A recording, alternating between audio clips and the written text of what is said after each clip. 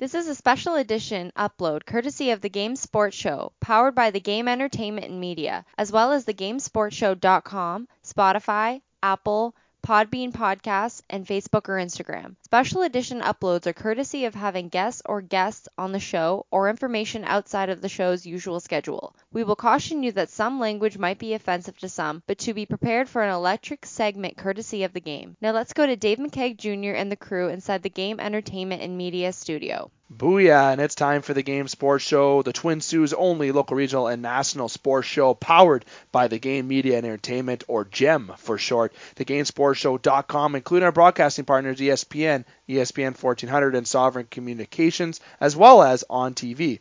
The Game Sports Show is also displayed on multiple media platforms that include Spotify, Apple, Podbean, Facebook, and or Instagram, all at the Game Sports Show. This is a special edition upload of the game brought to you by Compass Imaging Group and Demansky Office Interiors. They can be followed on all social media platforms, that being Facebook and or Instagram. Make sure to check out their most recent sales, many options to meet your needs and expectations. The game would also like to thank a list of its other additional partners and sponsors as well, that being Northern Spirit Brewing Company, Sports Center Bar and Grill, North Shore Sports and Auto, Northern Quitters Need, and Thrush Creative Co. Now, without further ado, crack open a pint, preferably a Northern Superior Brewing Company pint. If it's a can, a 55, a lager, whatever it may be, make sure it's open, make sure it's nice and cold, and get ready for an action-packed edition. And to start it all off, let's get the show going. First, introducing my co-host, Brendan Brooks. Brendan, how are you, my friend? How's it going, Dave? Good. I'm happy to have you on again for yet another special edition. We've been just bringing these in, my friend, just breaking them in. Yeah, it's been nice, It's been nice to have some people on and continue to talk to you. Now to our special guest with a little bit of a dramatic introduction there, which is the reason why you most likely clicked this link, not just because you're a fan or an avid listener of the show. And I will tell you right now, if you have any issues with this special guest that I have, or with this podcast, the interview, any stories that are about to come up, you have to take it up with this guest, which...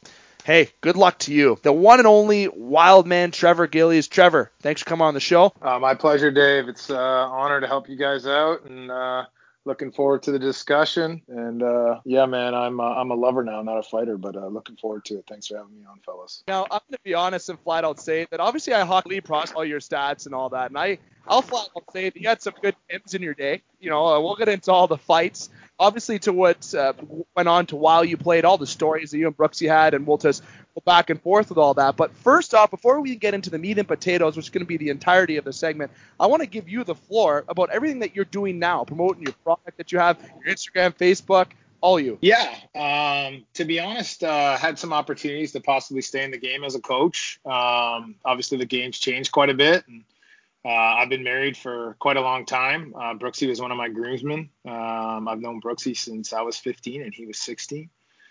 We played together. Well, I'm sure we'll get into that shortly. But, I have a stepson named Phoenix Jenkins. And, he kind of changed. I was kind of a wild man and kind of changed my life. And then our daughter, he's 19 at second year at college at Georgia Southern. And our daughter's 12 and 5'8". And you can understand that. Very, very, very mature for her age, very developed. And we live in Augusta, Georgia, the nice part in Evans, and this has been home. And so I decided, after a long career, I have a very supportive wife, that it was time to stay home and be around for the family. Once my son got to middle school, they stopped following me.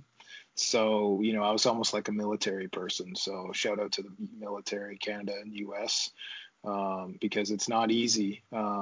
Living away and abroad across the pond where I was in Russia and then Finland. So yeah, I decided, I was going to not do hockey after my hockey career. And I do credit card processing. I work for a very large credit card processor nationwide. Have accounts in many different states, some in Jackson Hole, Wyoming, some in New York, some in South Carolina, Washington State, Seattle, and the bulk of my business is here in the local Augusta, Evans, CSRA region.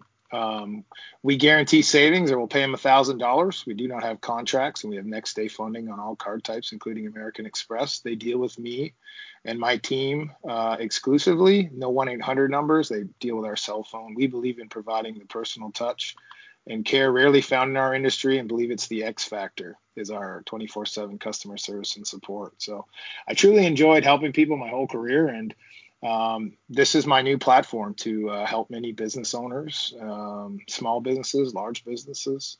Pretty much if they're processing over $10,000 a month in credit cards all the way up to, $1 million, $2 million a month, I want to talk to them because it's an industry that drastically overcharges, and we provide a totally risk-free side-by-side cost savings analysis plan. All I need is 1 month merchant statement.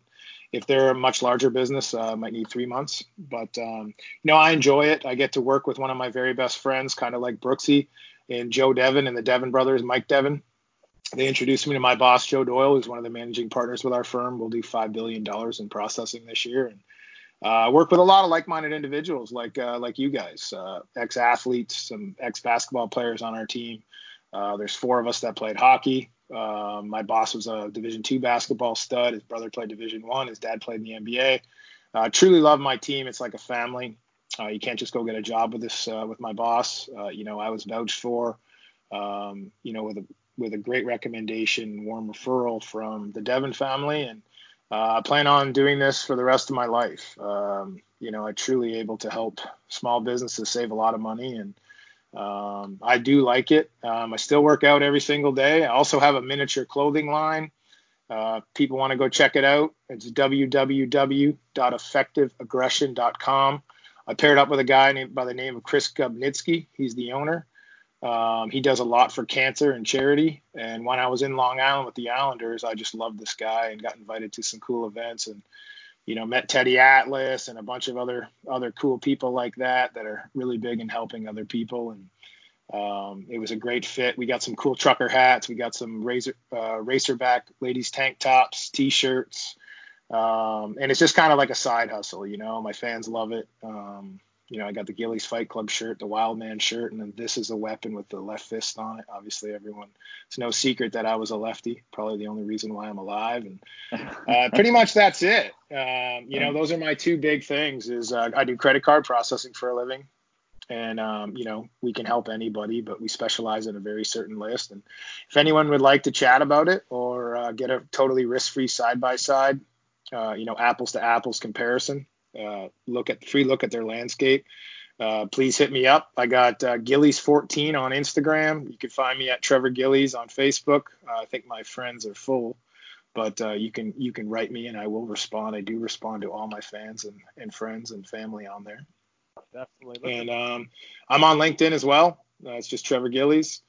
And that's pretty much it, man. I'm at home all the time, enjoying life. I'm a busy boy. Work out every day. I do side work. I mean, I'm a grinder. You know that, Brooksy. When you're not a skilled guy, you got to grind. Right. You have to. But now he's just punching out credit cards out in the face. He's knocking out real ones now. That's right, buddy. That's right. Like that. Nice. This past year I saved a local business here in town $75,000 annually. So that's a real number, and we guarantee savings or we'll pay them $1,000. So it's always worth looking at. And I'm going to win some. The big guy upstairs has my name, Trevor Gillies, and my team's name either stamped on it or not. And one thing about me is I'm always going to be brutally honest. And I like to treat people the way I like to be treated. And regardless if they're a bum on the side of the street or the President of the United States or the Prime Minister of Canada, since you guys are in Canada, I treat everyone the way I want to be treated. And until you do me wrong, that's how I like to live my life. Don't do them wrong. That's the key. It's not going to end up well. And you know what? Honestly, that's so key that you say that too. Just treat people the way you want to be treated. Except, it's the same way when you're on the ice. If you're going to push me around, I'm going to knock you out. And that's pretty simple. Where same as in life, you can have people push you around, try to knock you down. We just got to hit life and move forward with it. And obviously, there was life after hockey for you guys, which is amazing to see. Yeah, it's been great, man. It's nice to have just such quality people that, a guy like me and Brooksy, we didn't go to college. We had this dream since we were little boys, just like every other Canadian kid. You learn to skate when you're 2.5, 3. You start playing in the league when you're 5. Most guys that have a chance to do something, they're moving away from home at, from 15 to 20, depending on where they're at in their development. To go play junior, whether it's junior B and tier 2, to go get a U.S. scholarship, Division 1 or 2, whatever, get their education and go on after that, or if you decide to go major junior and play in the WHL, the Quebec major junior, or the OHL, me and Brooksy both played in the OHL. And, it's a lot of sacrifices as a young man. And, I'm honored to have met him. And, we're going to get into that here shortly. But no, life's blessed, man. I live every day like my last. And, I feel like when I wake up, the devil goes, oh shit, this motherfucker's up again. What's he gonna do? And then I don't stop pretty much till I go to bed. So, I like to stay busy. Not really a TV guy. I'm a worker. I go outside and work in my landscape. I'm always doing something. So, just like this, buddy, I'm gonna give you full octane, crushing some coffee. Right? You guys are having beers. I'm crushing coffee in a June. Little cowboy dinner. The thing is, when you talk about landscape there, Gills, I remember when I came to visit you on vacation, next thing I know, I had to sod an entire backyard with you.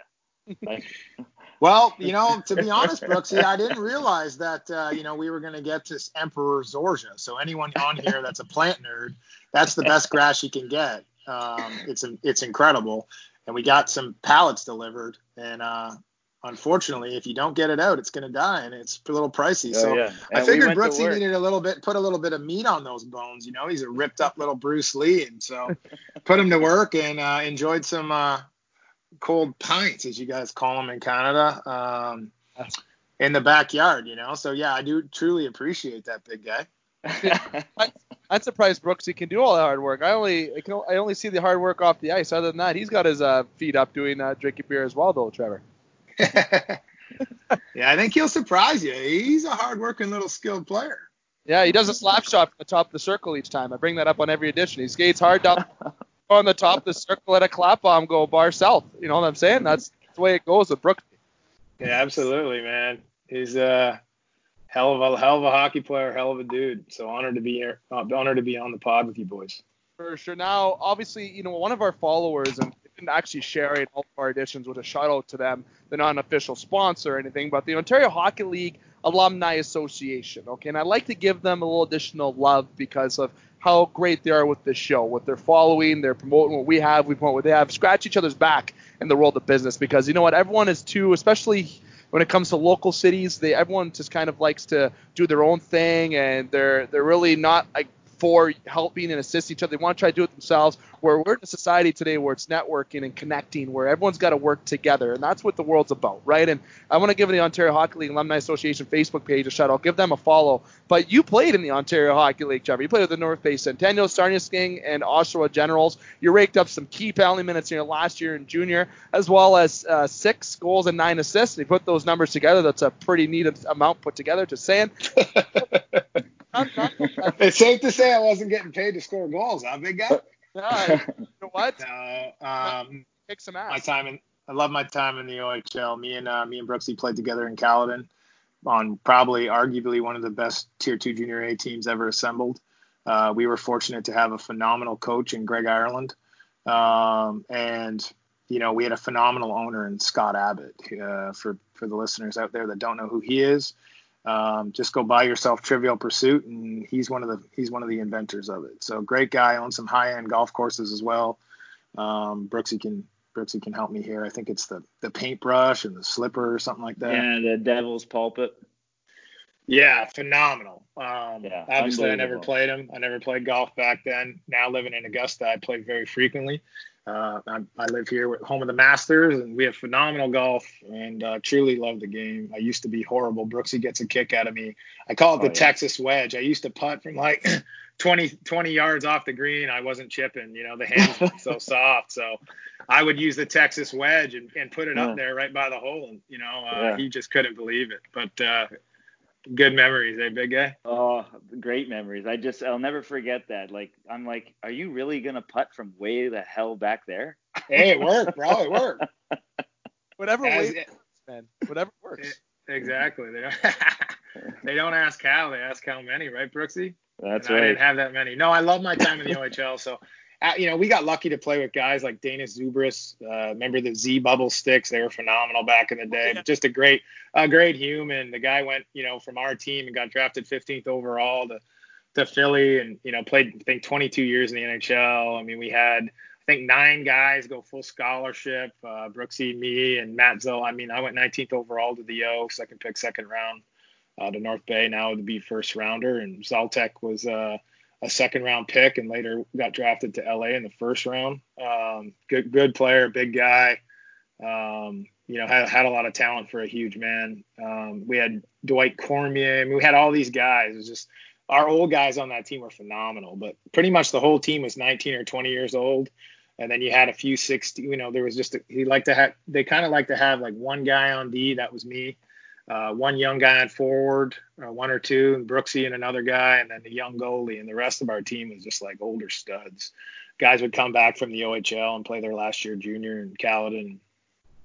Just a great, great team. And, we were very fortunate to be on that team because we won together, obviously. And you remember that for the rest of your life. But just the amount of scouts, NHL scouts, every team was there every night watching Zubris, and every OHL scout. So, it was a great position to be in as a young player and very fortunate and blessed for that, because if we were on a shit team, we might not have got seen. And that's kind of how it works in the hockey world, just like life, right place, right time. You just need one person to like you. And, I truly believe that was a huge thing and why both me and Brendan both played, pretty much he played over 20 years and I played 19 professionals. So, we learned from good people, good leaders on the team, as well as our coaching staff. And, it was a nice foundation as young guys leaving home, living with billets.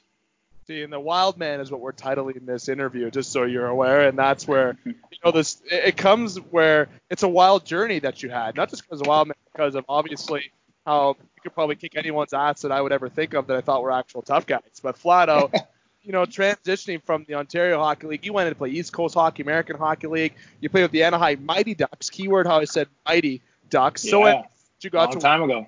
I'm so envious you got to wear that jersey, just flat out. Probably the best jersey ever made, flat out. Then you got to play time with the New York Islanders, right? And then I know your first goal was against the Ottawa Senators. And then you transitioned from the NHL, go over to the KHL, you go over to Finland and all that. And we're going to get into all that. So you transitioned from the OHL and go into pro hockey now. Okay, You've elevated from getting 270 penalty minutes in the OHL now in the East Coast in your first year, getting 202, and then a couple years after, you're getting 303 with Greenboro Generals. So overall, you jump from the OHL to the East Coast Hockey League and the American Hockey League in kind of last couple of years after junior.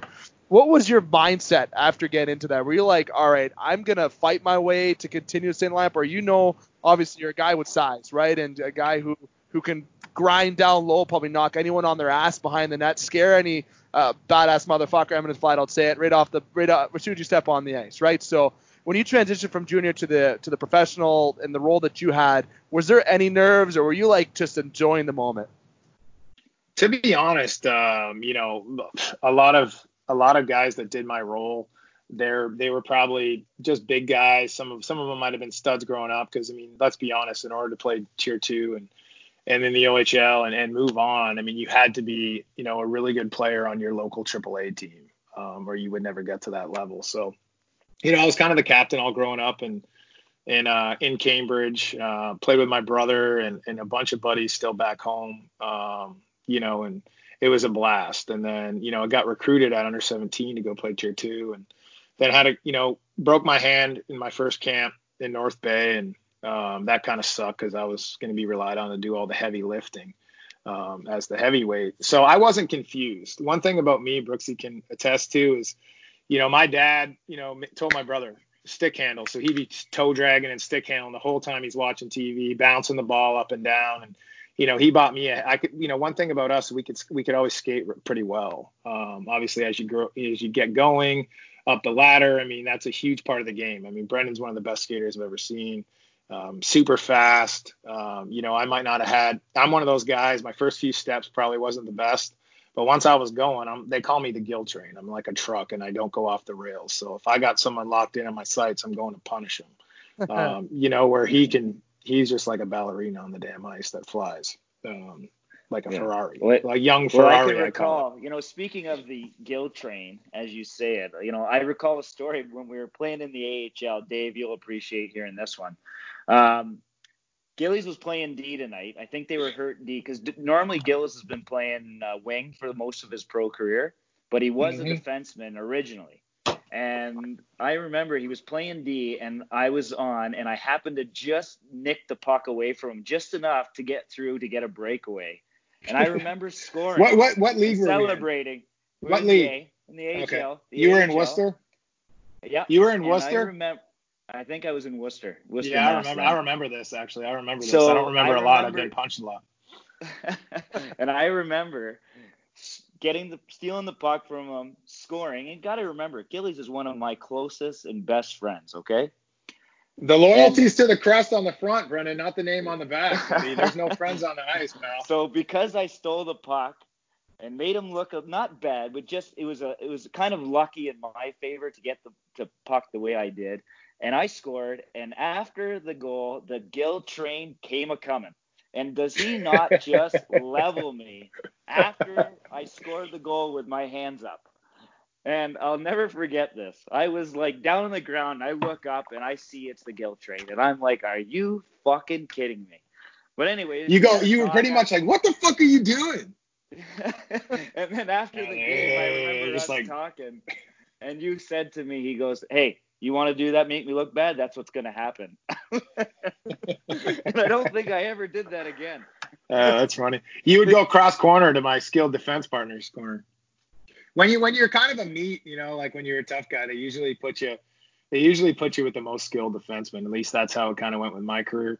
I played with Jim Baxter, hell of a player. The guy used wood sticks, which, wasn't uncommon back then. But, the majority of guys had switched to, the Z bubble or the Easton butterscotch with the blade. You had your own custom pattern in the OHL in those days. There wasn't really one pieces, but this guy's a stud, soft hands.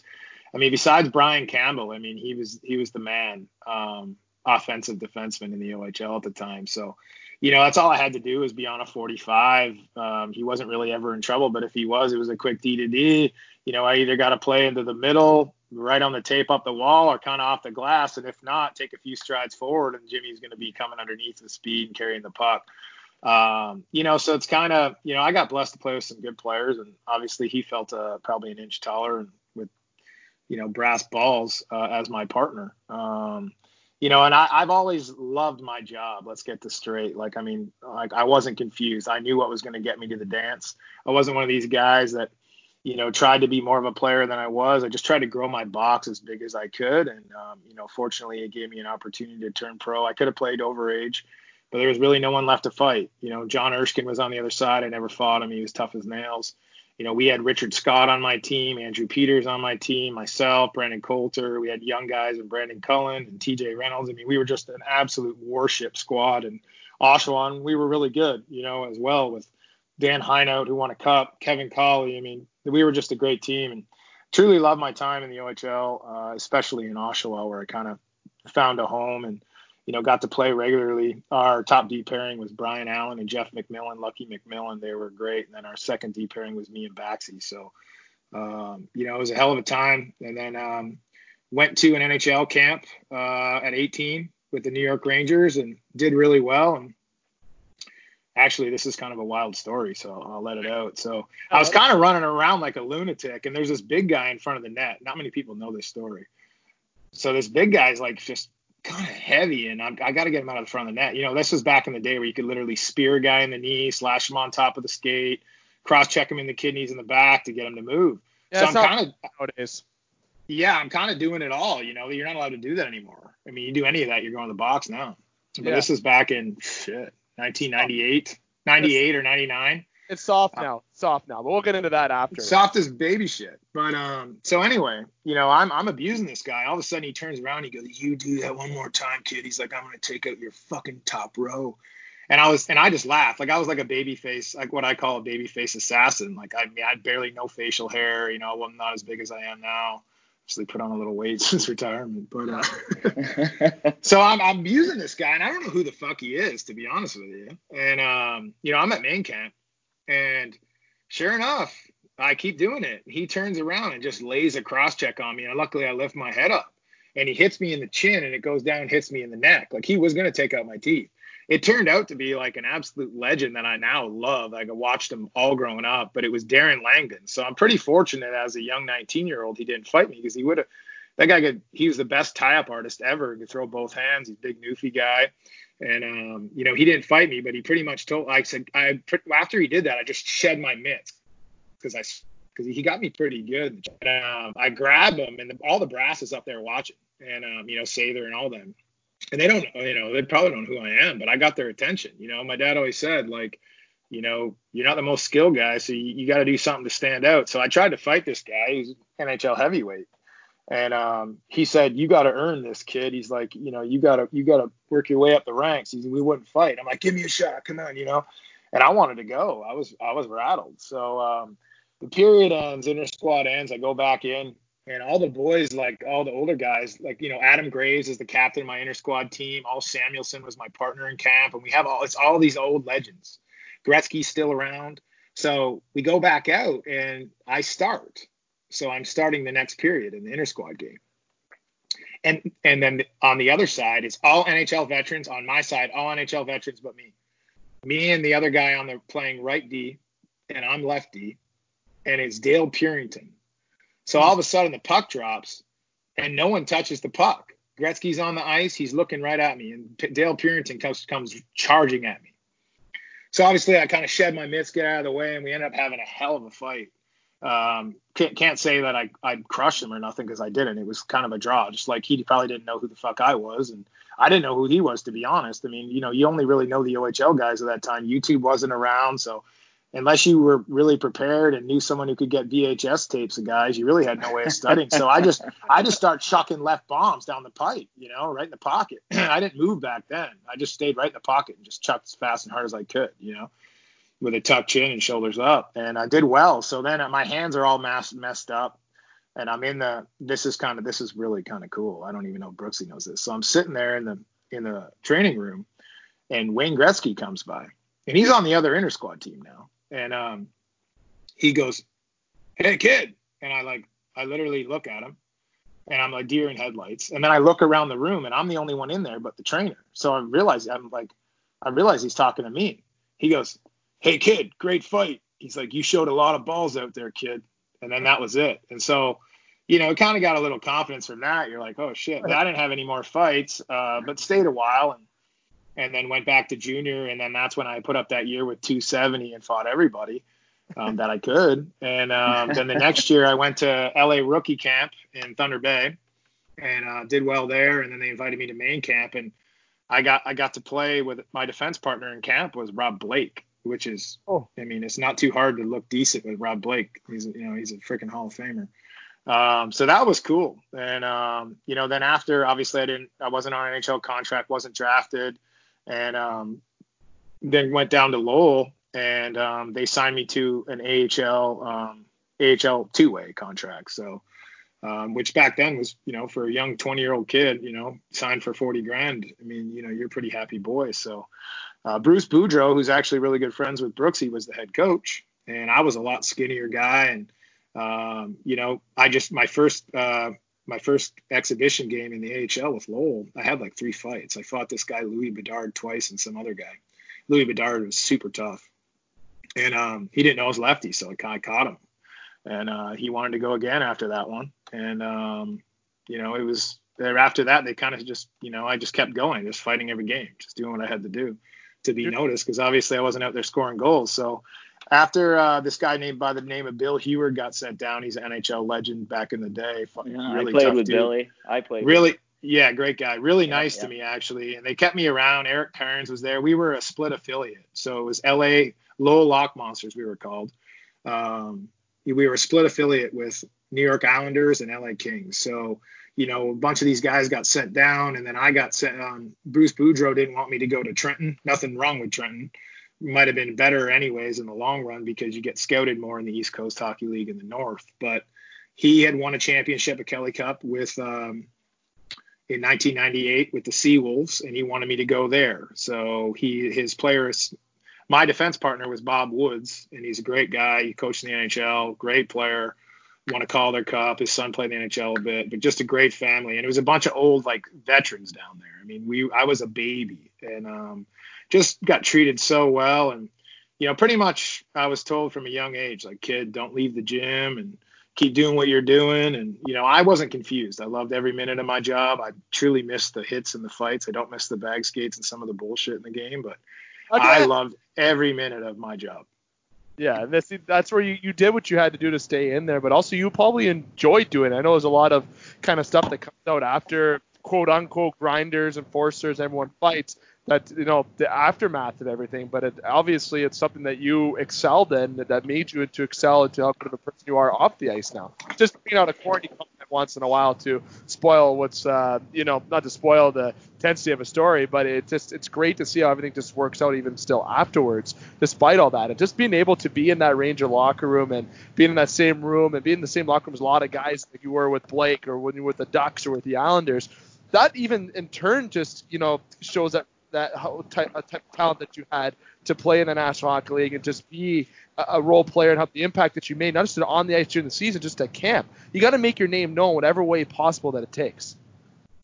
Yeah, the East Coast Hockey League was a breeding ground. You either had to be a stud putting up huge points, a tough guy, or a goalie. And though if you look at the list of guys who have went on to play in the NHL, pretty much from that league, that's exactly who had an opportunity. It's the hard way. You got to earn it. It's the long road. It's not the fast track road like getting drafted first or second round. Get a signing bonus back in the day before it was capped. And some of these guys would get a huge signing bonus and then never play. They just it's a lot of money to give to a young guy. Where guys like me and Brooksy, we're playing for $500-600 a week in the East Coast League. Obviously all our bills are paid.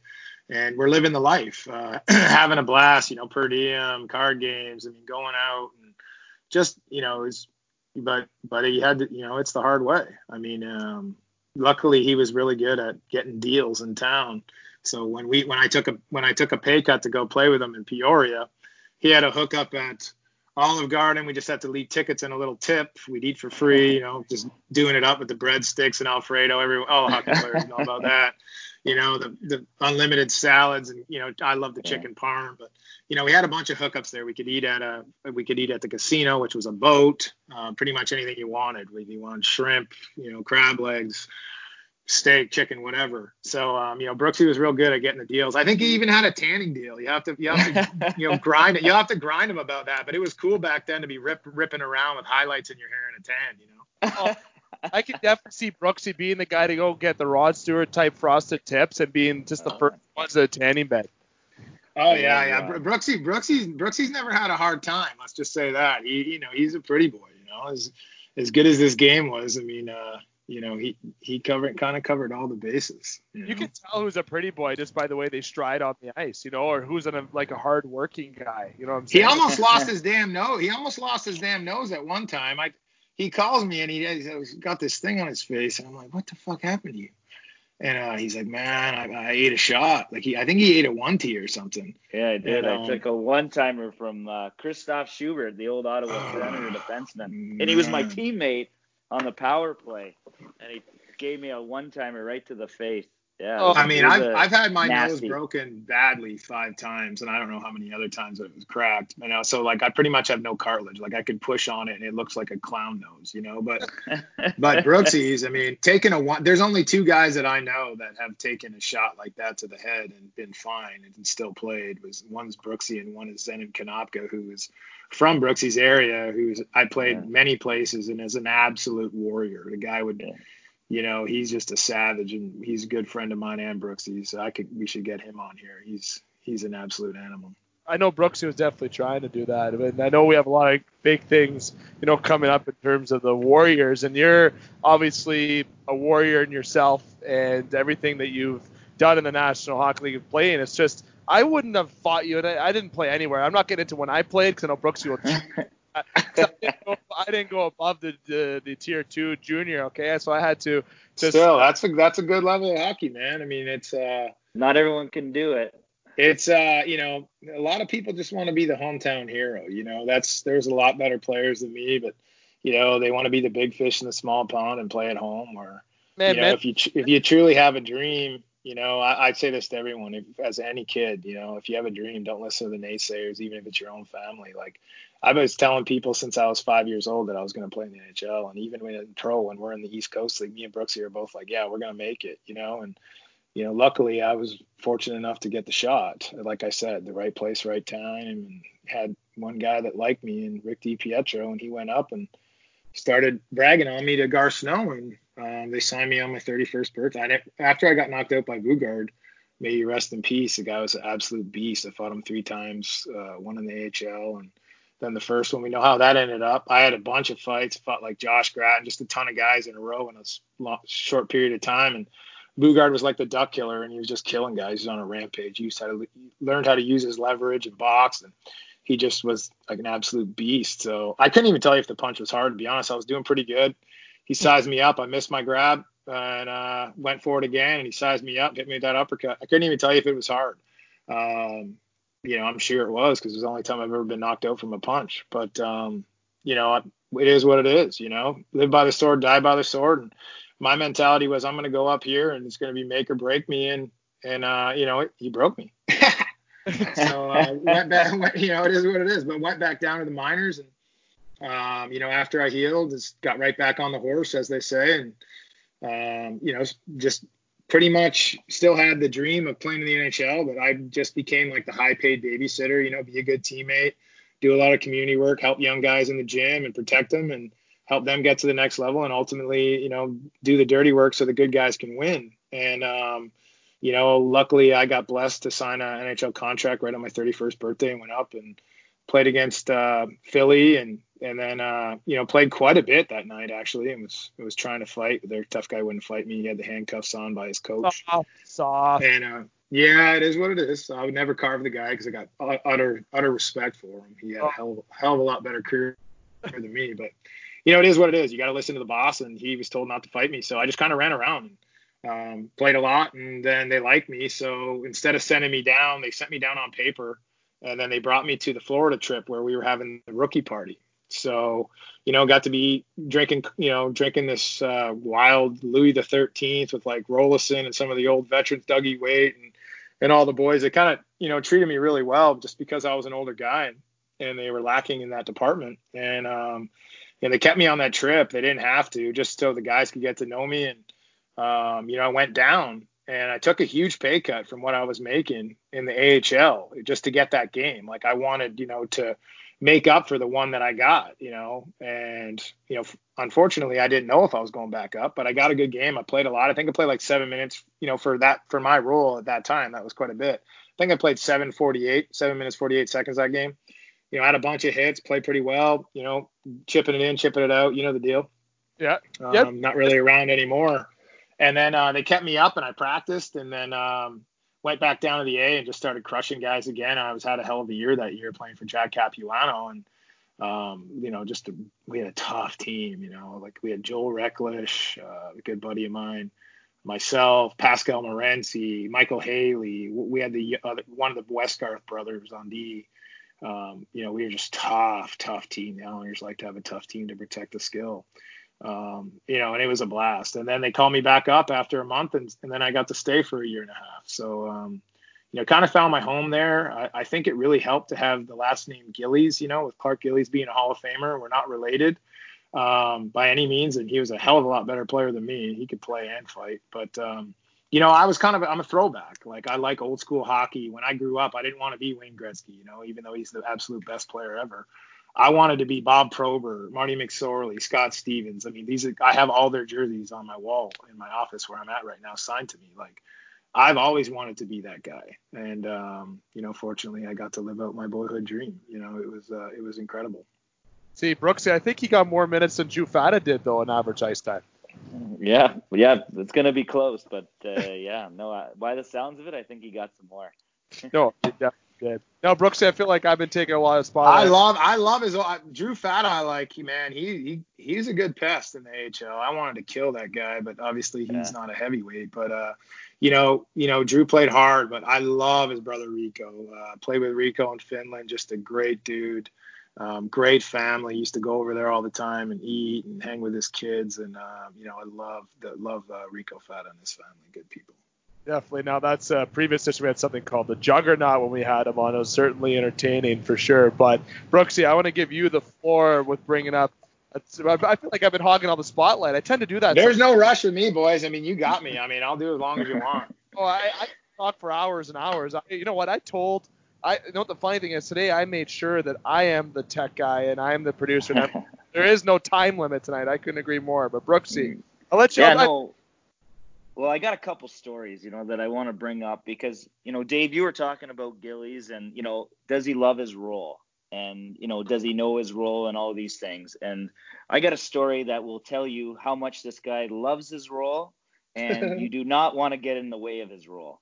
And we were playing together in Caledon, and I was not a big guy whatsoever. And, I was a goal scorer, but I worked hard. And but I was always going to stick up for myself.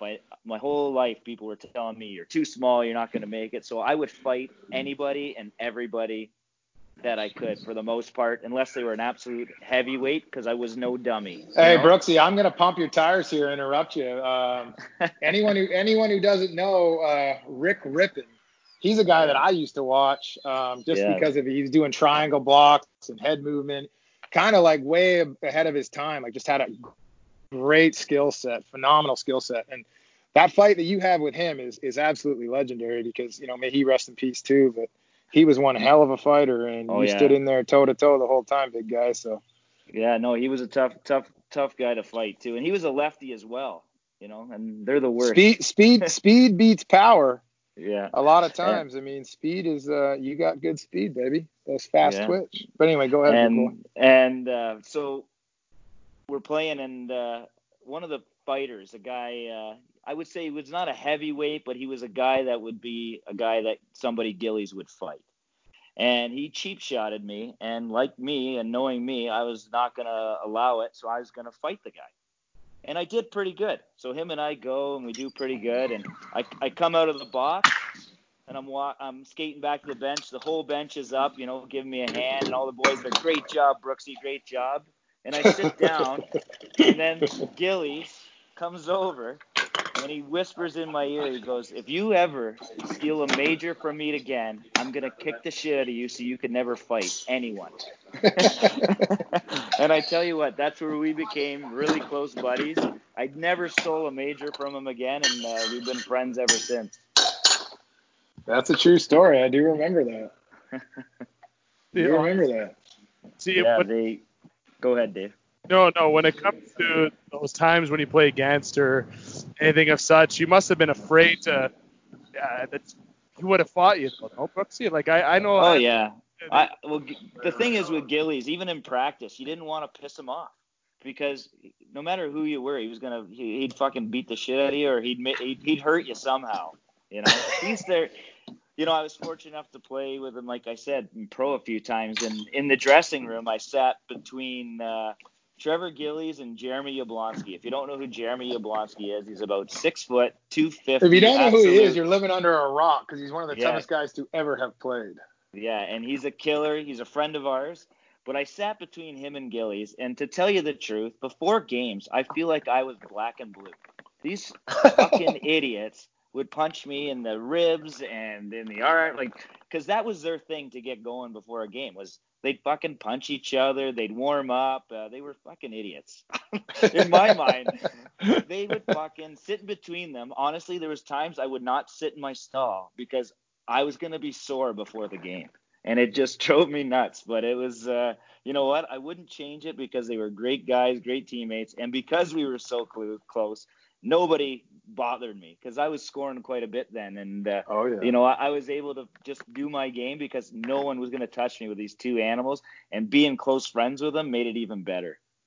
Well, let's talk about that team, big guy. I mean, we were first place playing under Jason Christie, Smurf, legendary East Coast coach. I think he had coach. Yeah, I think he has the most wins of all time in the coast. And he just had we had a really skilled team, Tyler Rennett, yourself. I mean, we just had a lot of good players, 2 great goalies, in Michaud and Chouinard, Chewy, what a legend he is. Yeah. Then our tough guys. I mean, he had a sleeper in Anthony Belza that no one really knows about. Guy was nails. And then you had the two heavies, Yabo on wing, me on D.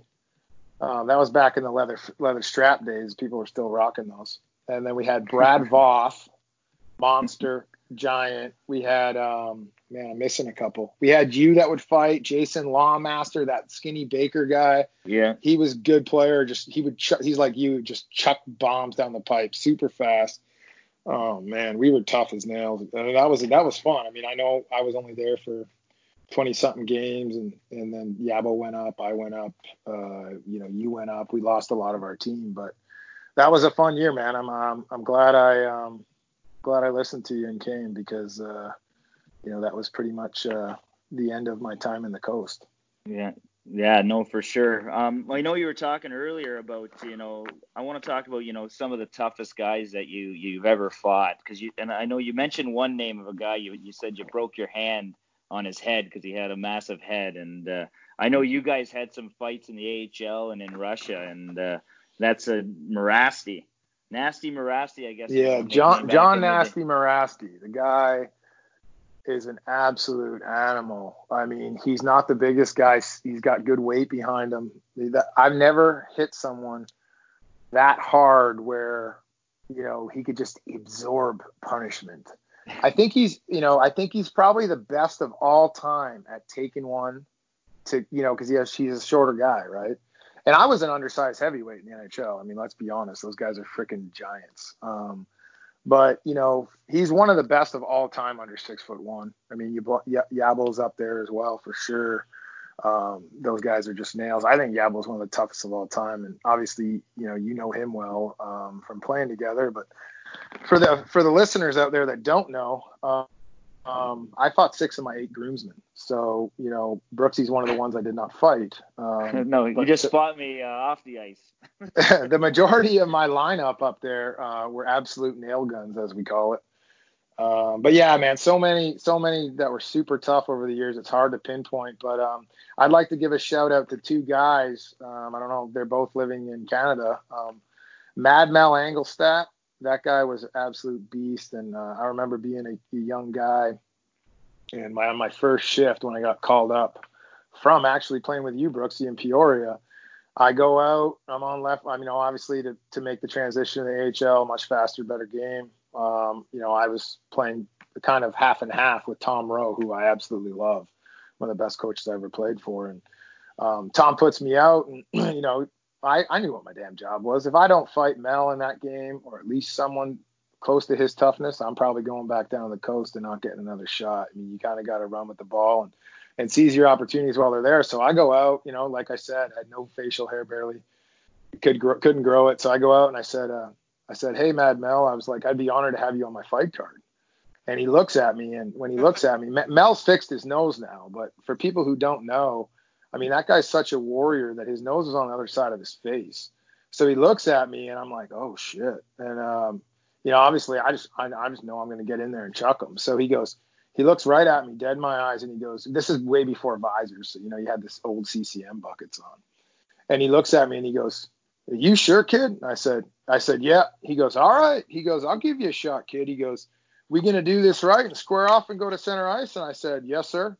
And sure enough, we did. And, I can't say I won the fight, but, it was a hell of a war. And I remember all the coach and the teammates being like, oh, fuck, who's this fucking young guy? So, then after that, I guess I did enough to stay around and not go right back down to the coast. And they brought me on the trip to go to Newfoundland, which is a hell of a place.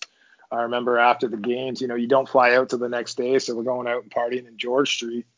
And I fought Dougie Dool, who's another tough dude, and Nathan Parrott in the same game. So kind of just was on a rampage. Had 3 fights in the first 2 games, and kind of just kept it going. But I definitely have to give Mel, if he says no there or doesn't oblige, he did the right thing. It's older guys, you're supposed to give the young guys a shot. If he doesn't give me a shot and no one fights me there, and I'm not a factor in the game, I might have got sent down, and my career might have been over, because I was getting close to being a veteran in the coast, and those spots usually go to the 80, 90 point guy or a top goalie instead of a tough guy. So definitely Mad Mel was super tough. he had a great punch. I mean, he caught me one time and dropped me to a knee when I was in Portland, where he played before. Just a solid individual. Would come talk to me after the game.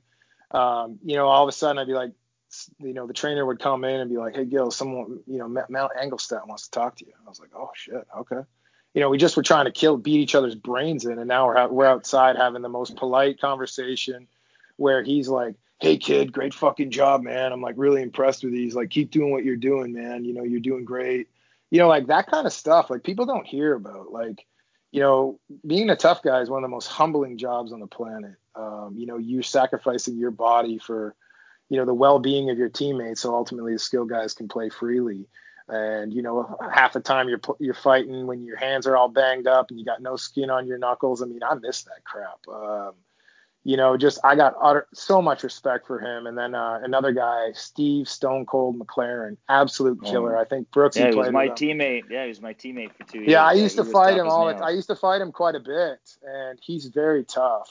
I got him towards the end of my career, but another guy with a big name that was one of the best in the league in the AHL, same with Mad Mel, and they gave me my shot, and when you can, and not like I was beating them, but doing well in those fights kind of you kind of become a staple, and then they keep you around.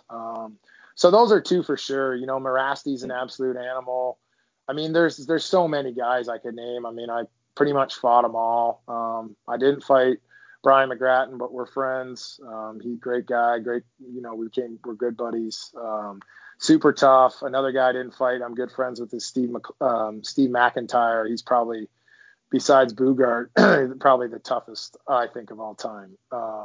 Just an absolute beast. Throws with both hands. You could hit him with a Louisville Slugger, a 2x4, and he's not even going to move. Just so many guys, man. But Yablonski, a good friend. Those are the ones you always get up for.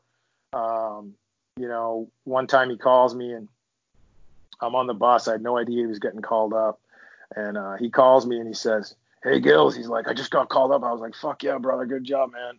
And he goes, "Yeah," he's like, "Thanks, bro." He's like, "But I got called up to play you tonight." And I said, "Oh, okay." And he goes, "Yeah, bro, we got to go tonight." And I'm like, "Okay." And so we hadn't fought. I mean, we were just like really, really good buddies in Peoria, and we're like best friends. We still talk all the time, just like me and Brooksy. And he's a phenomenal human being. Brought me to Russia. I'm sure we'll get into that in a bit. But we end up having the first fight kind of was like, pretty quick, and both guys go down. I think we fought 3 times that damn game. I mean, it was insane.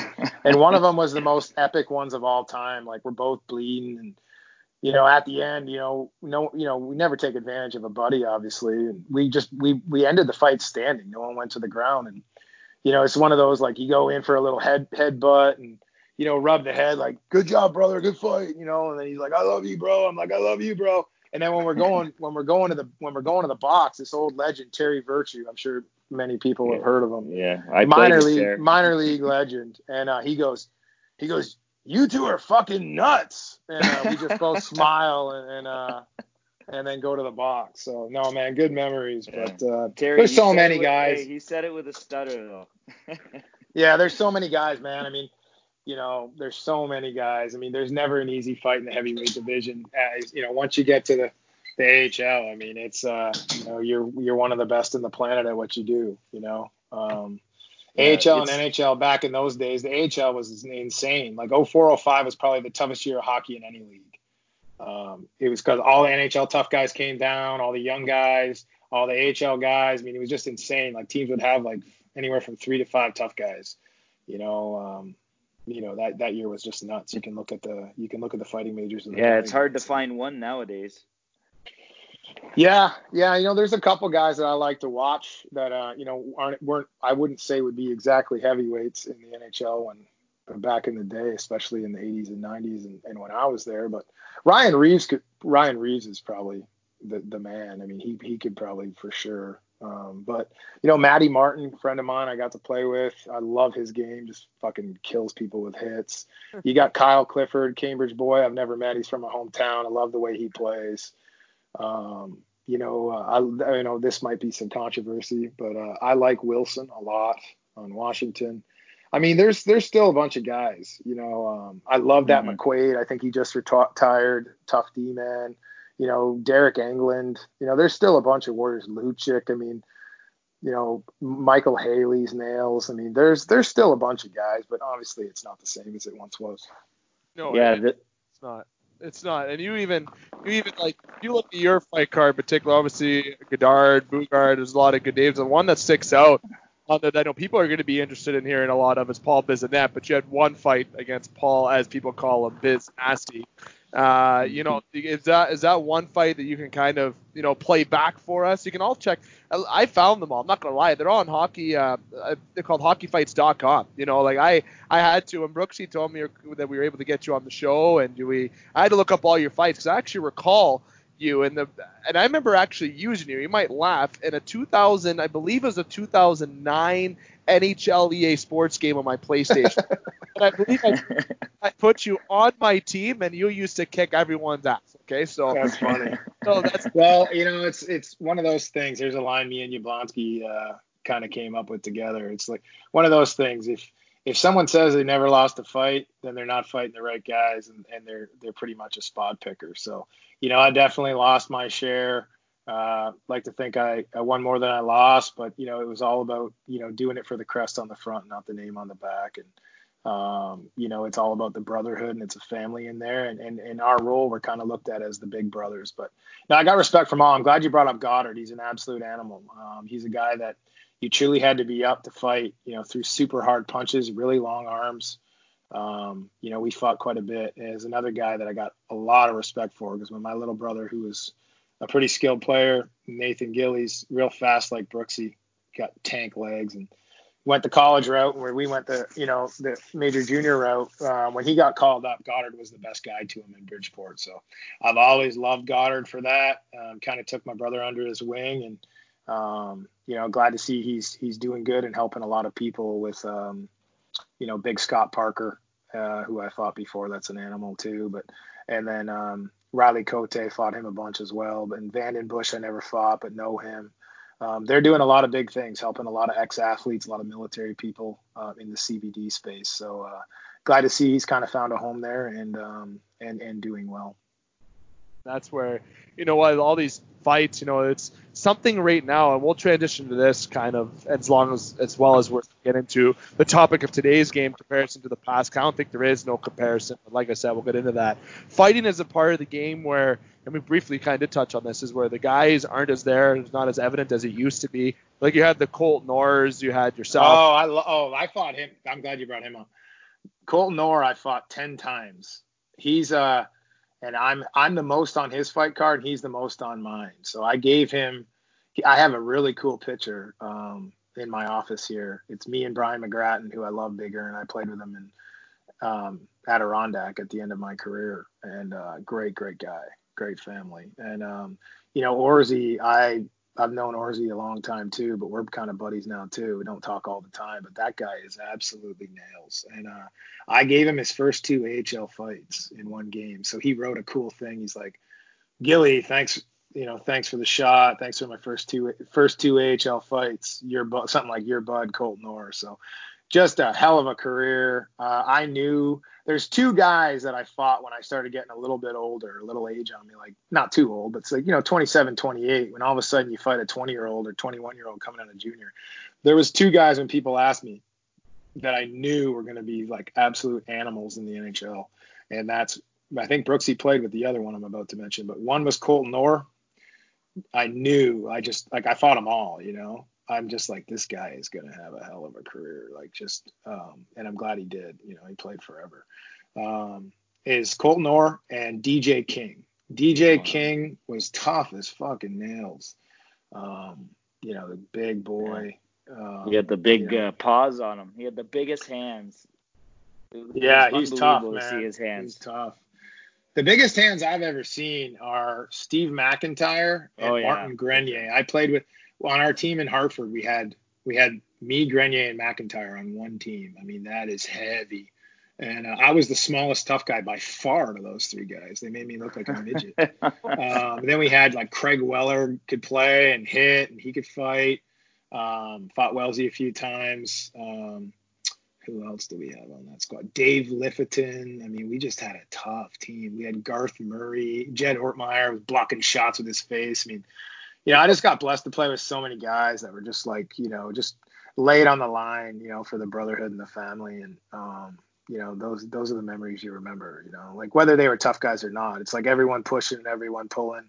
The way I look at hockey and anything, business and life is, you put the right people together, good people, and, whether you're a small piece to the puzzle like a tough guy or you're the top scorer or top goalie, it doesn't matter the size of the piece. But if you don't have all the pieces and at the end of the year, you're not going to win. And, you're either not going to make the playoffs or if you have a good enough team, if you're missing a few pieces, you're going to run into a team that's more well-rounded and you're going to be put out and you're going to be sent home golfing. So, it's all about it being a piece to the puzzle and everyone buying in on the same page and pushing and pulling that rope.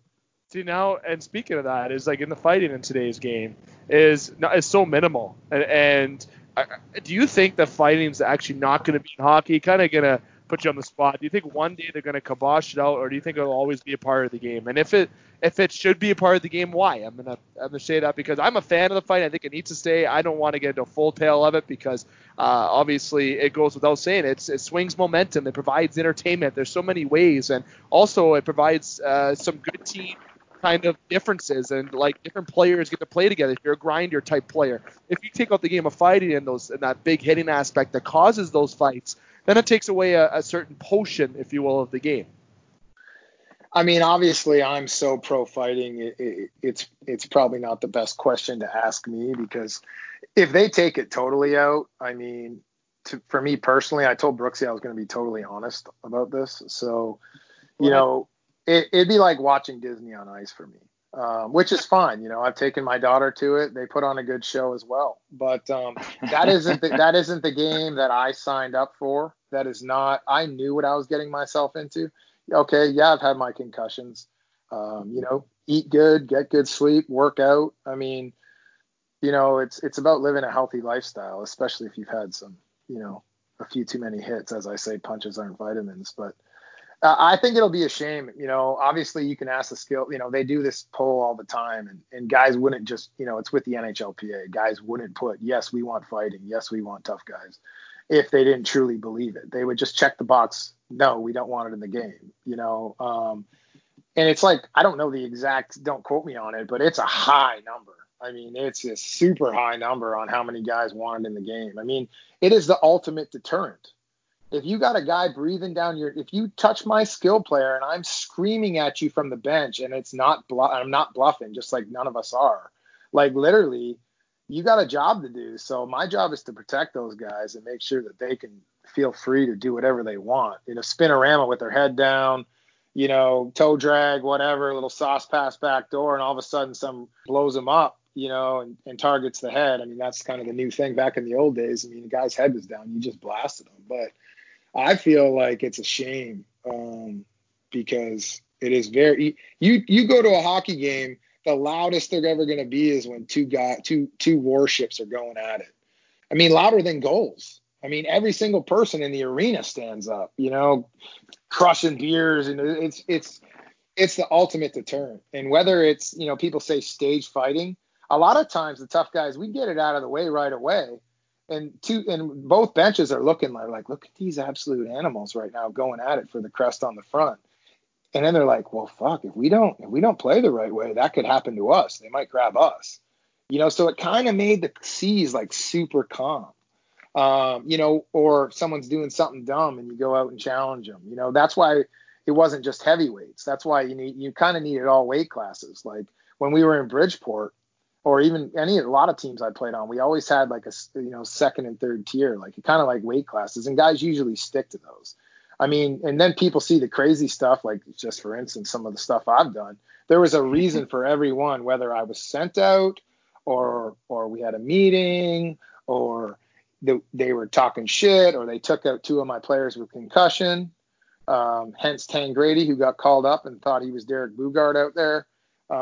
Things happen for a reason, and there's always a reason to it. The only thing they show on the Sports Center or whatever, sport broadcast is the event. They don't show the other things from before. But guys got memory banks, and ultimately, a fighter or an enforcer or anybody, a skill guy. Like if someone takes out Brooksy and he's another skill guy, takes his knee out, sticks his knee out, you think Brooksy's just going to be like, whatever. No, he's going to put it in the memory bank, and it might not be, next game even. But if we're up one game 4 or 5-1, he's gonna get his his pound of flesh. I mean, that's just how it works. That's just how the mentality and how the game really is. They're really missing the self-policing of the game tremendously. And that's where, like, today, the drama that you see nowadays is Mac and Chuck and Juke Doughty, right? Where before you look at the drama, it's Ty Domi and Chris Neal. That's the one thing that I want to bring up as Oh, man, I played with Chris Neal in North Bay. We were boys. We used to drive around all the time in a Z24. People don't realize, Chris Neal played 1,000 NHL games, I believe. Hell of a career, all with one team in the Ottawa Senators. But he's just a big old farm boy with a big head. And in junior, he had great touch. He was more of a scorer. Yeah, he would fight towards the end. But he wasn't the number one designated guy. He was a player. And once he got to pro, the way he played, physical, big boy, good in front of the net, creating havoc. He started fighting these legends in the IHL and started doing well, and he can eat a punch. And, man, what a career. What a great guy too. Ty Domi's one of my all-time favorites. I got his book right here. I just started it, and I was thinking that'd be a cool name for a dog. Yeah. There's also Chris Neal. He fought Zdeno Chara. There's a guy. He definitely had a great career. And he could play. And he could play.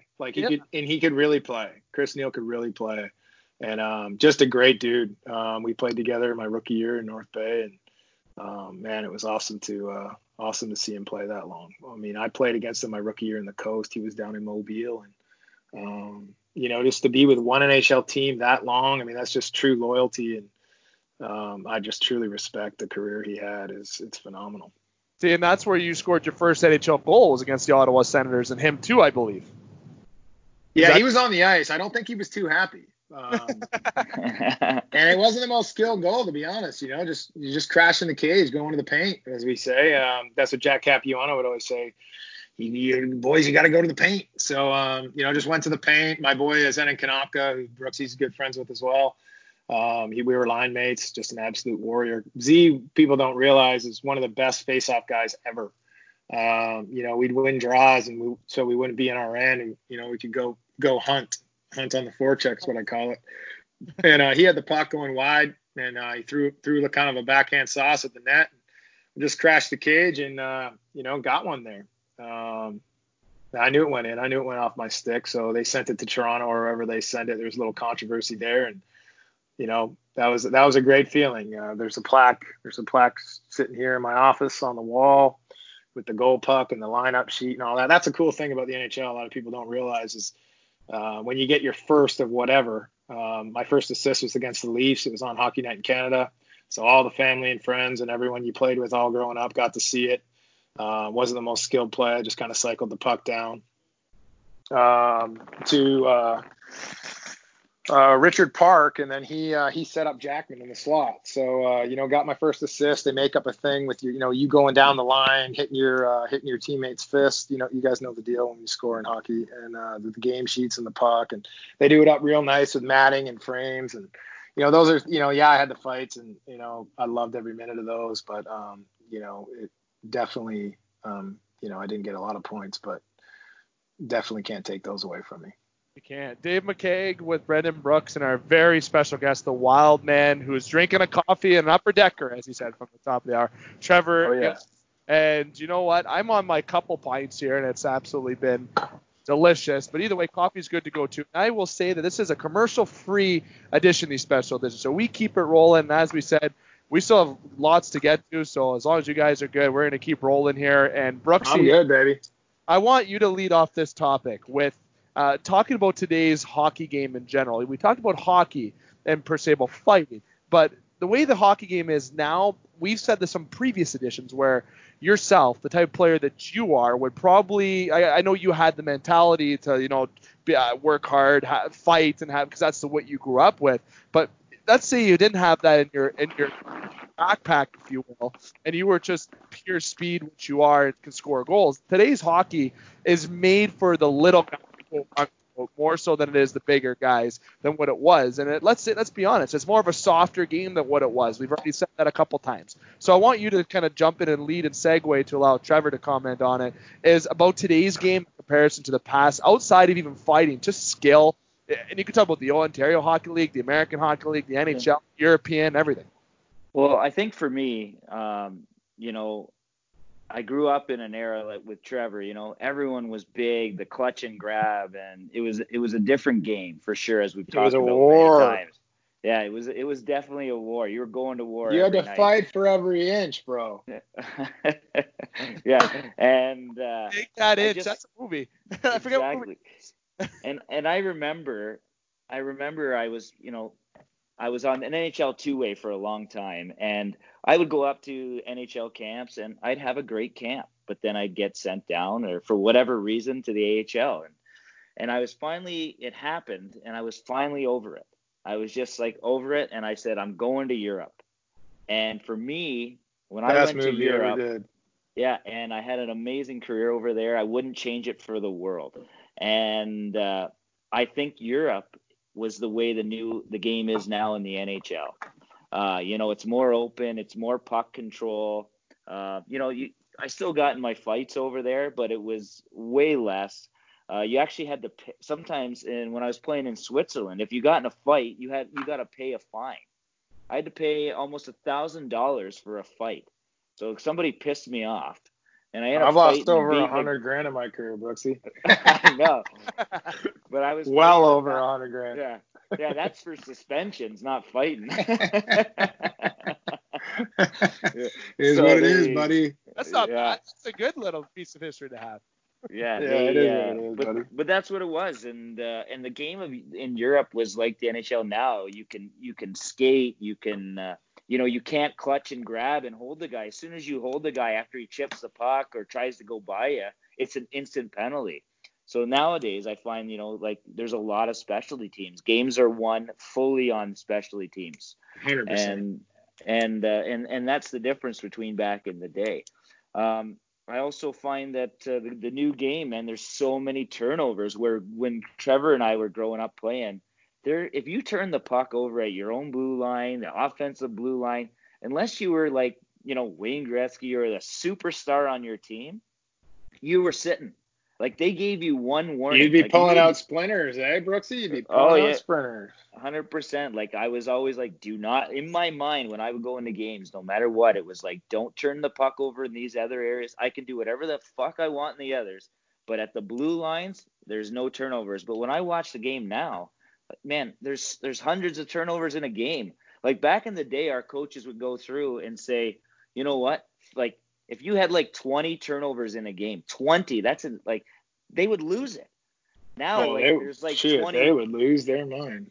Yeah, and there's like over 20 a period now. And, that's been like, tough for me to watch. But I also feel like with the style and with the type of player I am, the NHL would be built for my game because I could skate and I was fast. Like the wind. Oh. And for me, that's the difference just watching, from the olden days of when we grew up to now. And, I know Trevor can, add probably I'll jump in here for you because you're obviously going to be super humble and say it's more tailored to your game and leave it at that. But, to be honest, I mean, the way the game is now, I mean, size is important because you got the reach. It's a lot of stick on puck. Everyone knows that. You pop in the puck, you finish your hit. Nowadays, you were expected to finish your hit every time. So nowadays, you pop the puck, you keep the puck, you keep it. Where it's a lot different. But the game now is totally tailored for Brooksy's game. I mean, there's no doubt you would have played a long time in the NHL with your skill set and your size because size really doesn't matter. Look at Gaudreau when I was in training camp in Calgary. That guy is tiny, and he is an absolute stud. I mean, it's like the puck is on a freaking string on his stick. I mean, just incredible. It's wild to watch him. I mean, I enjoy watching it. I don't like watching regular season as much, but man, you still can't beat hockey playoffs. I mean, the new game. Obviously, I wish it was this skilled, plus with a little more meat, I would say, a little more meat and potatoes to it. Well, but it's still a phenomenal game. It's super fast. It's very entertaining. These guys are so fucking good now. It's insane. It's wild to watch. Yeah, well, speaking of size, like if you take Marner, I think he's like 170, like for me, another stud.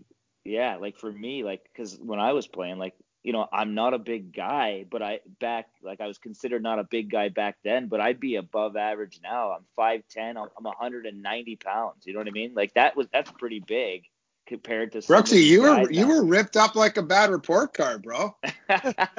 like shredded wheat, bro. I'll never forget. Here's a funny one.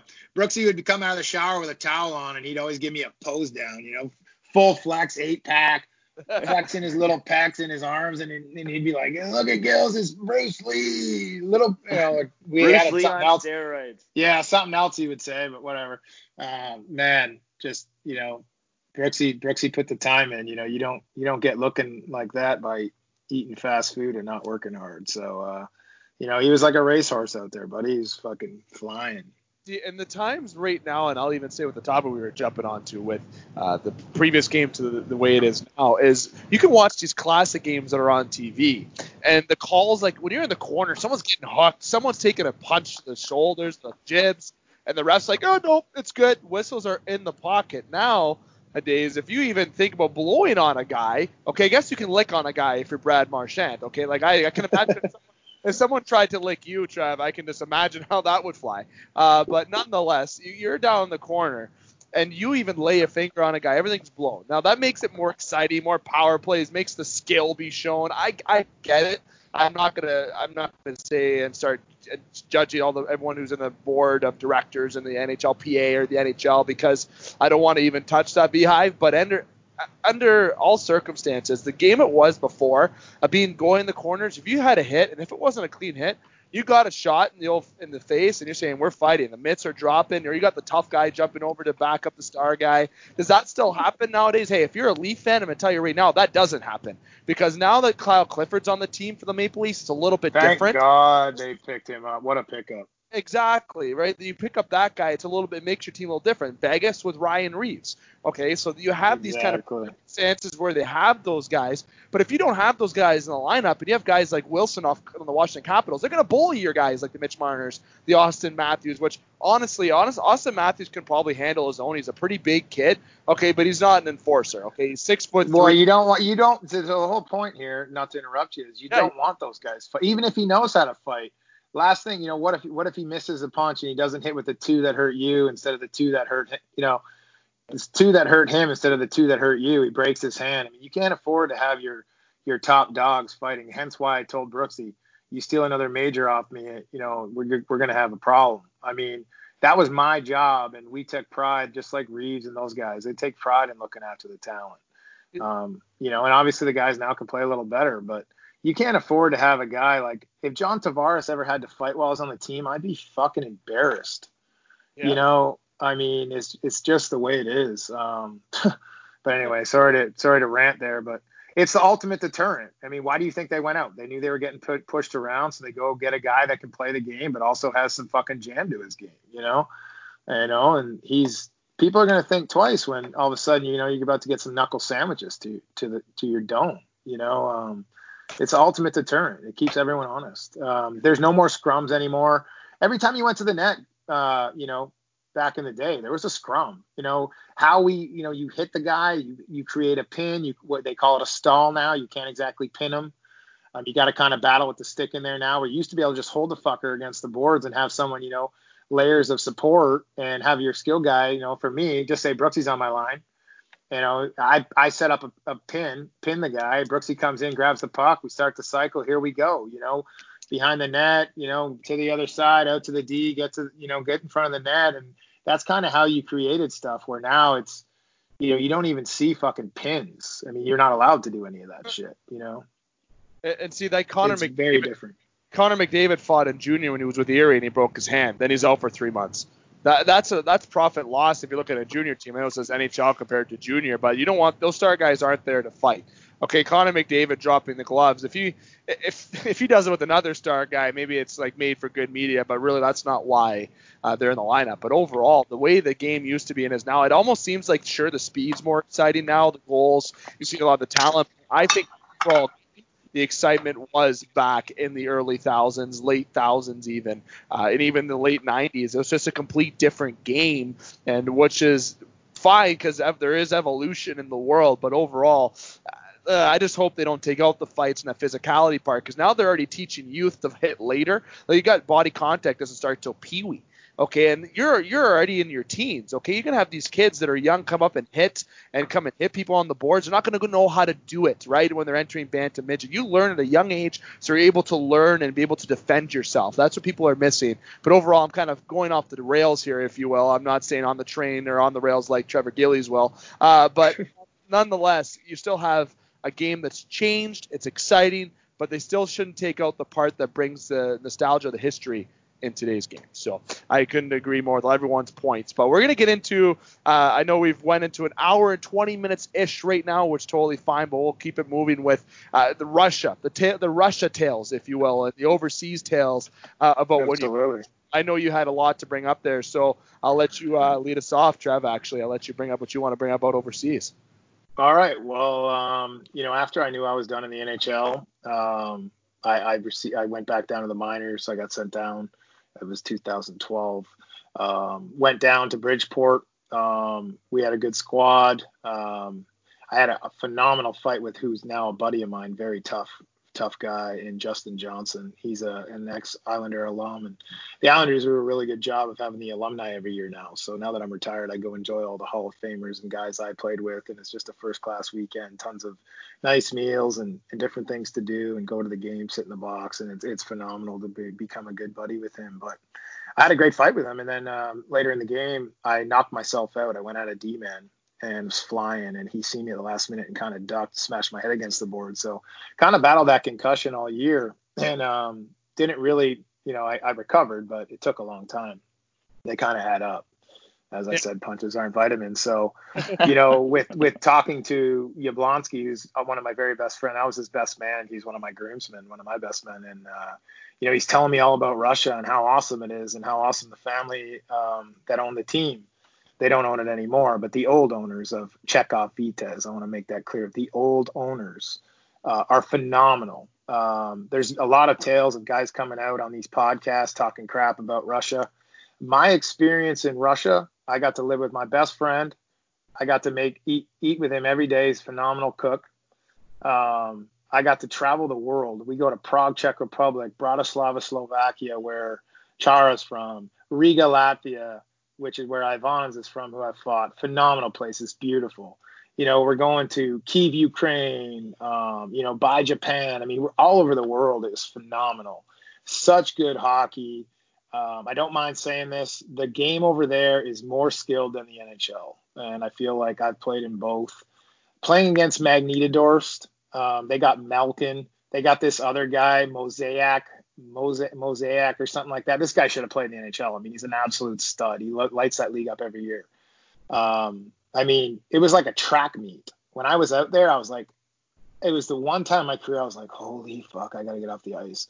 I was against these guys. It was insanity. I mean, they're snapping the biscuit around like it's like nothing I've ever seen. That league is so talented. And I got to play for an unbelievable family that I'm close with to this day. I still talk to the owner's son all the time. Shout out to Sasha Pavlinov, phenomenal family. He just had a baby boy. Congratulations. Absolutely love my time there. I got treated phenomenal now in North America in most places, especially in the NHL with the Islanders. But the best I've ever been treated like royalty was by the Pavlinov family playing for Chekhov Vitez in the KHL. And I want to make that very clear. I truly had a blast living with my best friend and traveling the world. And then I went to Finland, and that's an awesome country. People speak English very well. It was a beautiful place in Helsinki.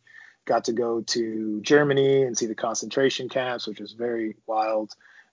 Playing in the European Trophy against Ingolstadt and Mannheim. Brooksy knows all about those European trophy game tournaments. It was awesome. I love my time in Europe. I'm fortunate I had the opportunity with my skill set. My owner loves fighting, loves tough guys. He loves North American style hockey. And, it was a blast. I truly enjoyed it. And I wish it could have played there a little longer. But I plan on going back to visit. I absolutely love Chekhov and love all my Russian and European fans. So big shout out to all of them. So you definitely I'm so glad you were. Yeah, so no, sorry, Dave, but I was just going to say, like, I'm so glad you got to enjoy it, because I've heard a lot of the opposite, right? Like, people happen, and I'm so glad you got to enjoy Russia like that, because, it's kind of crazy with some of the stuff, because you hear stories of guys not getting paid. I know you got all your money. I know that was never an issue. I did. And, I got looked after great.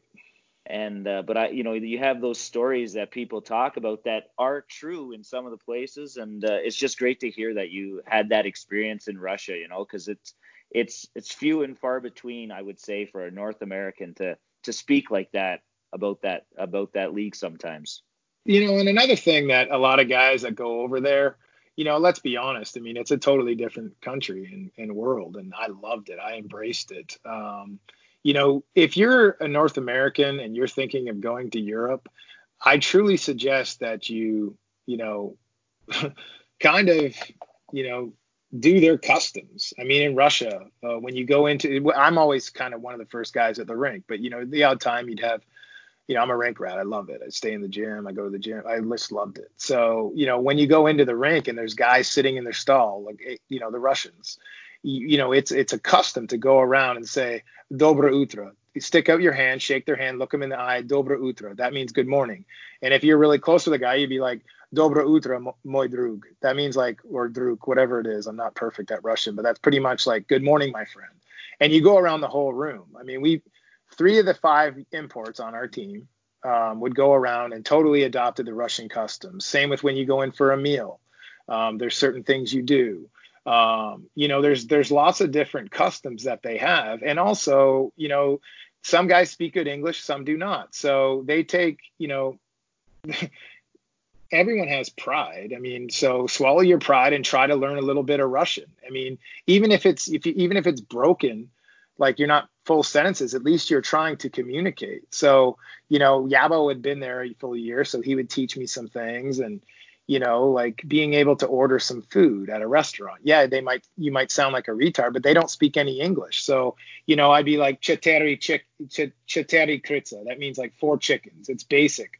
But then being able to say spasiba balshoy means thank you very much. Like that little stuff goes a long way with, your teammates. Another thing over there is when it's your birthday, you're the one you're supposed to buy the birthday cake.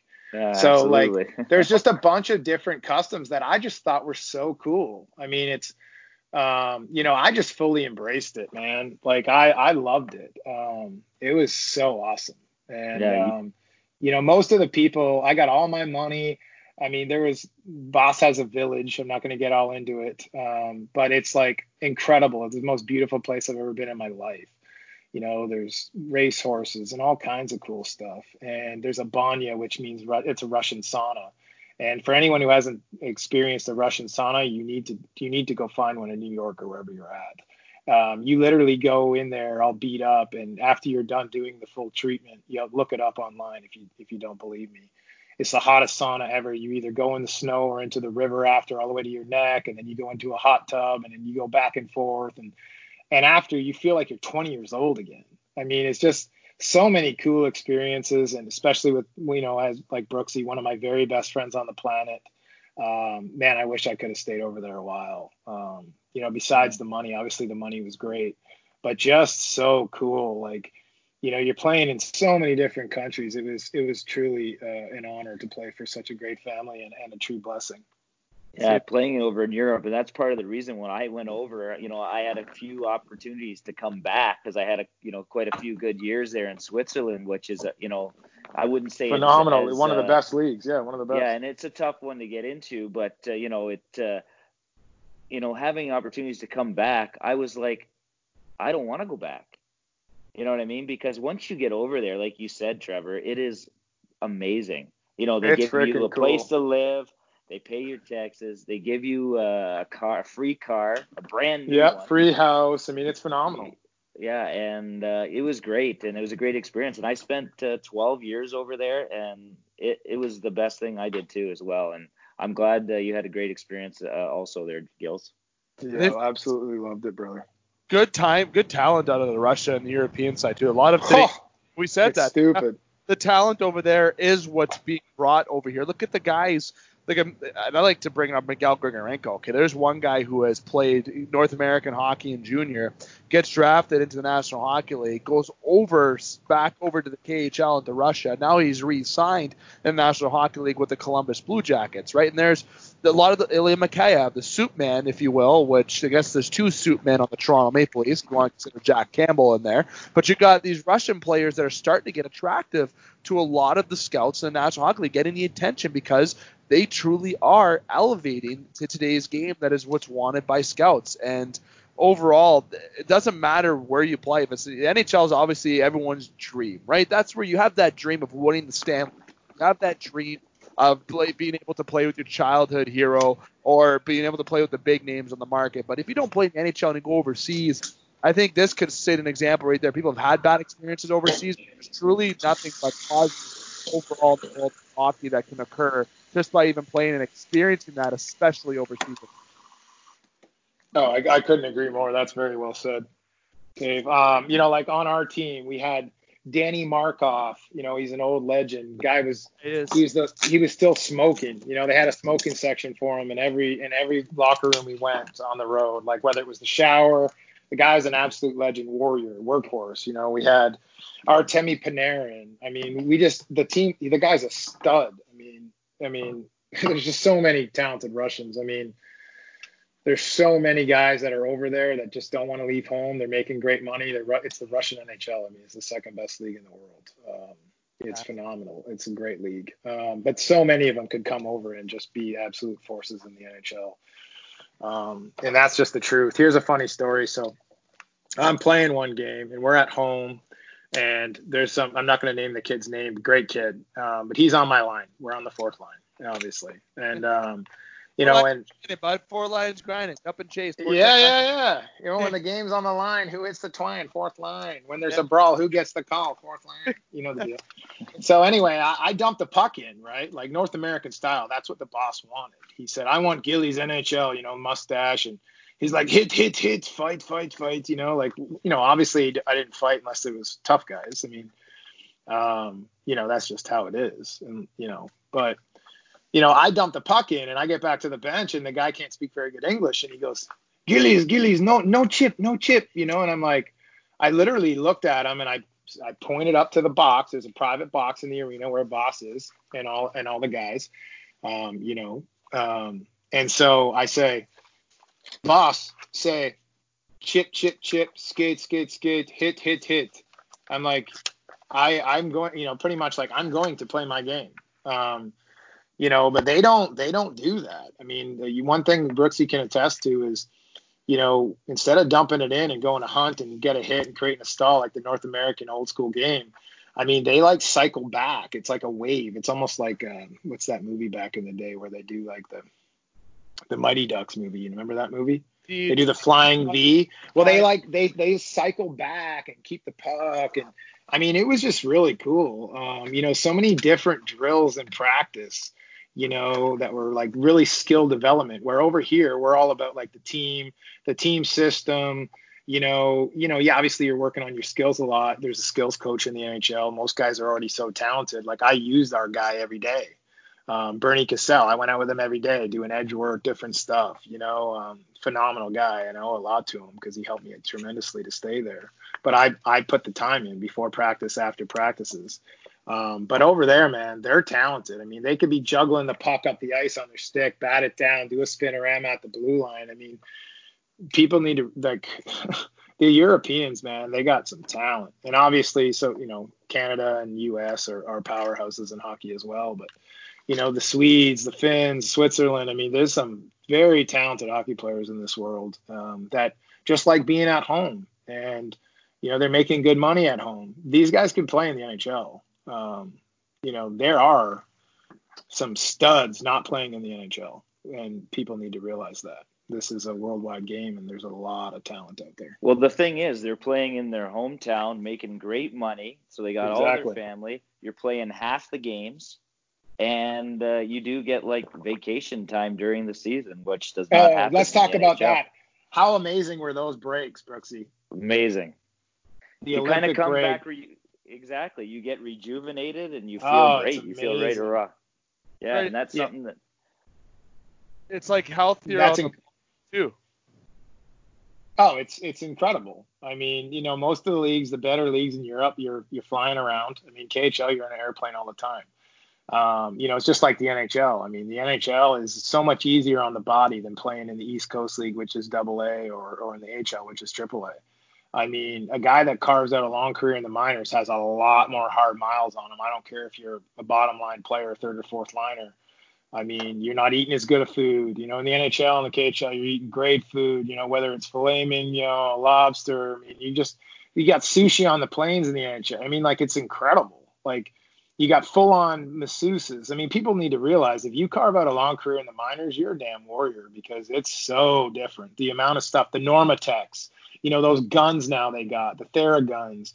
I mean, the amount of things that these guys have, you know, you could feel so much better out there than just like you're always damn sore back in the day, huh, Brooksy? Oh my God, absolutely. You know, I'm playing a 3-3 in the AHL back. Well, really 3 and 2.5 days in the AHL. You might play 4 games in 5 days in the AHL back in the day. I mean, and you literally feel like you just got ran over by a Mack truck.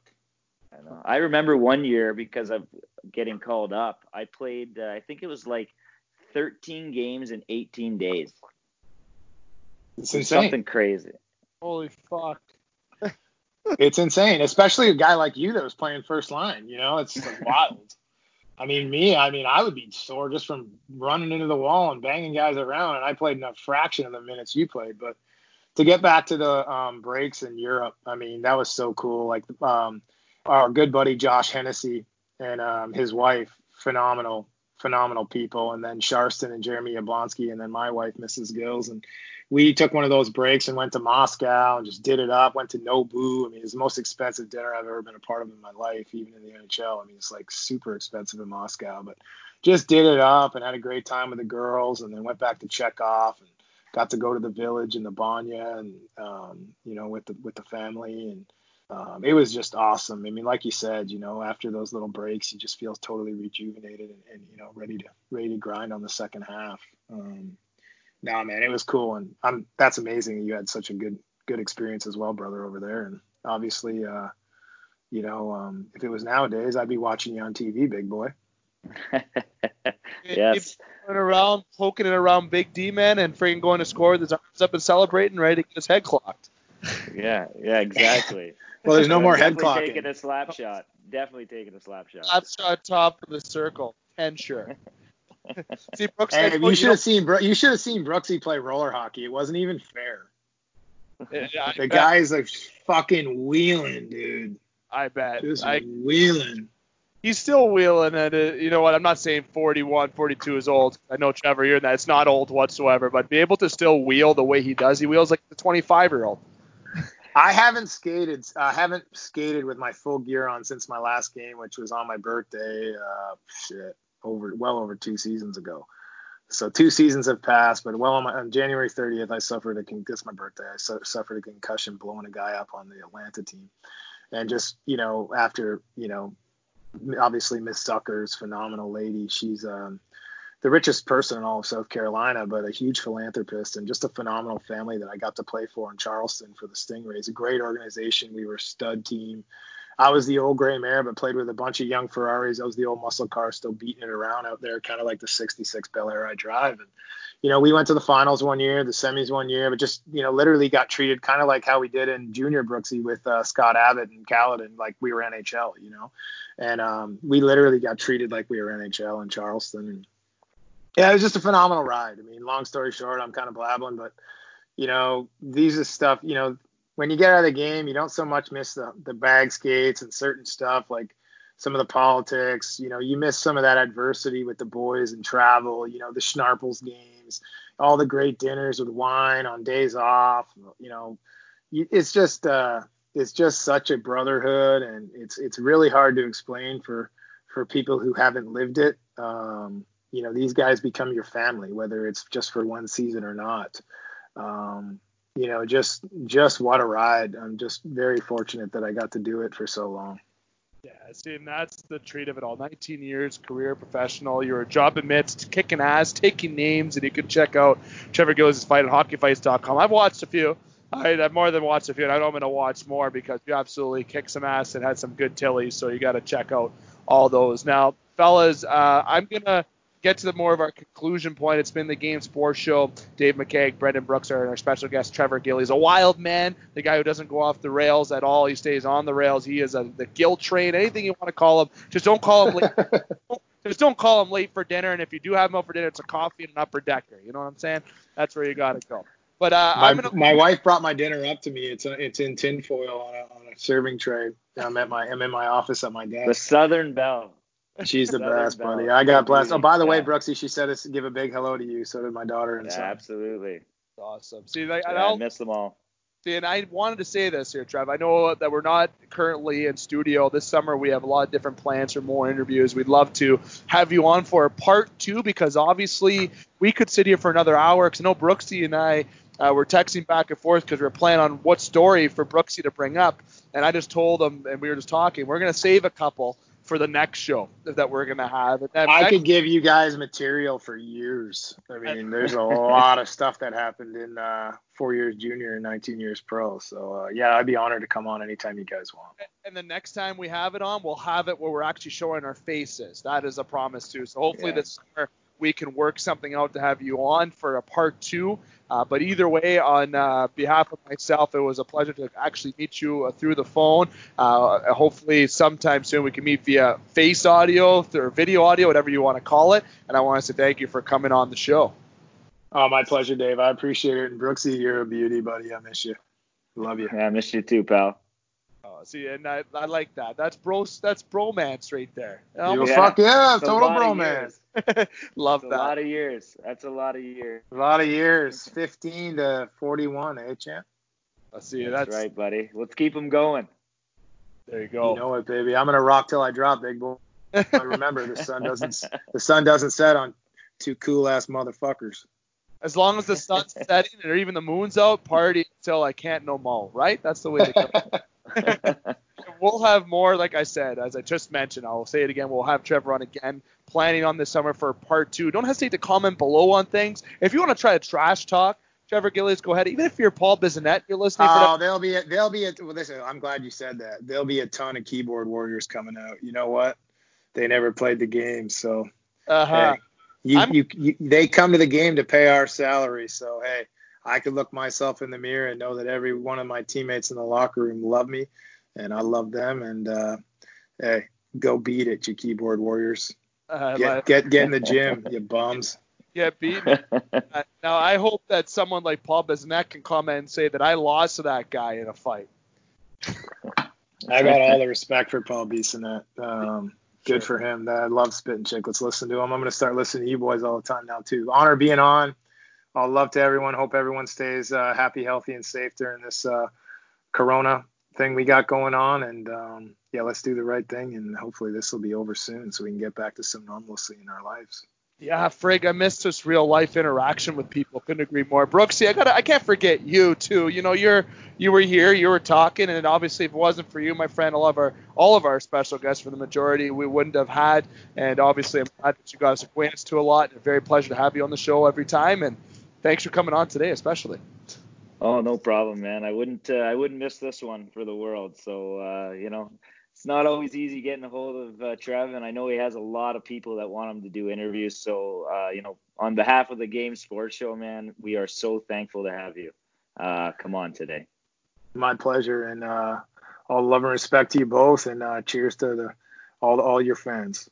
Yeah, I almost saying goodbye. It's like I don't want to. I don't want to say goodbye so much, but there will be that we will talk about. Again, this has been the Game Sports Show special edition brought to you by Compass Imaging Group and Demansky Office Interiors. Make sure you check them out on social media. And obviously through our broadcasting partner and partners, ESPN 1400, Sovereign Communications, and obviously through On TV, through thegamesportshow.com, and mainly powered by the Game Entertainment and Media, GEM for short. I know we've had a bunch of gems on this broadcast. Special shout out to all of our additional sponsors on the game as well: Northern Spear Brewing Company, Sports Center Bar and Grill, North Shore Sports and Auto, Northern Quitters in Need, and Thrush Creative Co. If it wasn't for the listeners, the viewers, and for all the sponsors and everything that we've had, the show wouldn't be where it's at today. So thank you very much. Cannot stress that enough. And I'm also here to remind you that to make sure you check out our previous editions, and also keep it locked on the game so you're able to keep in the loop for our future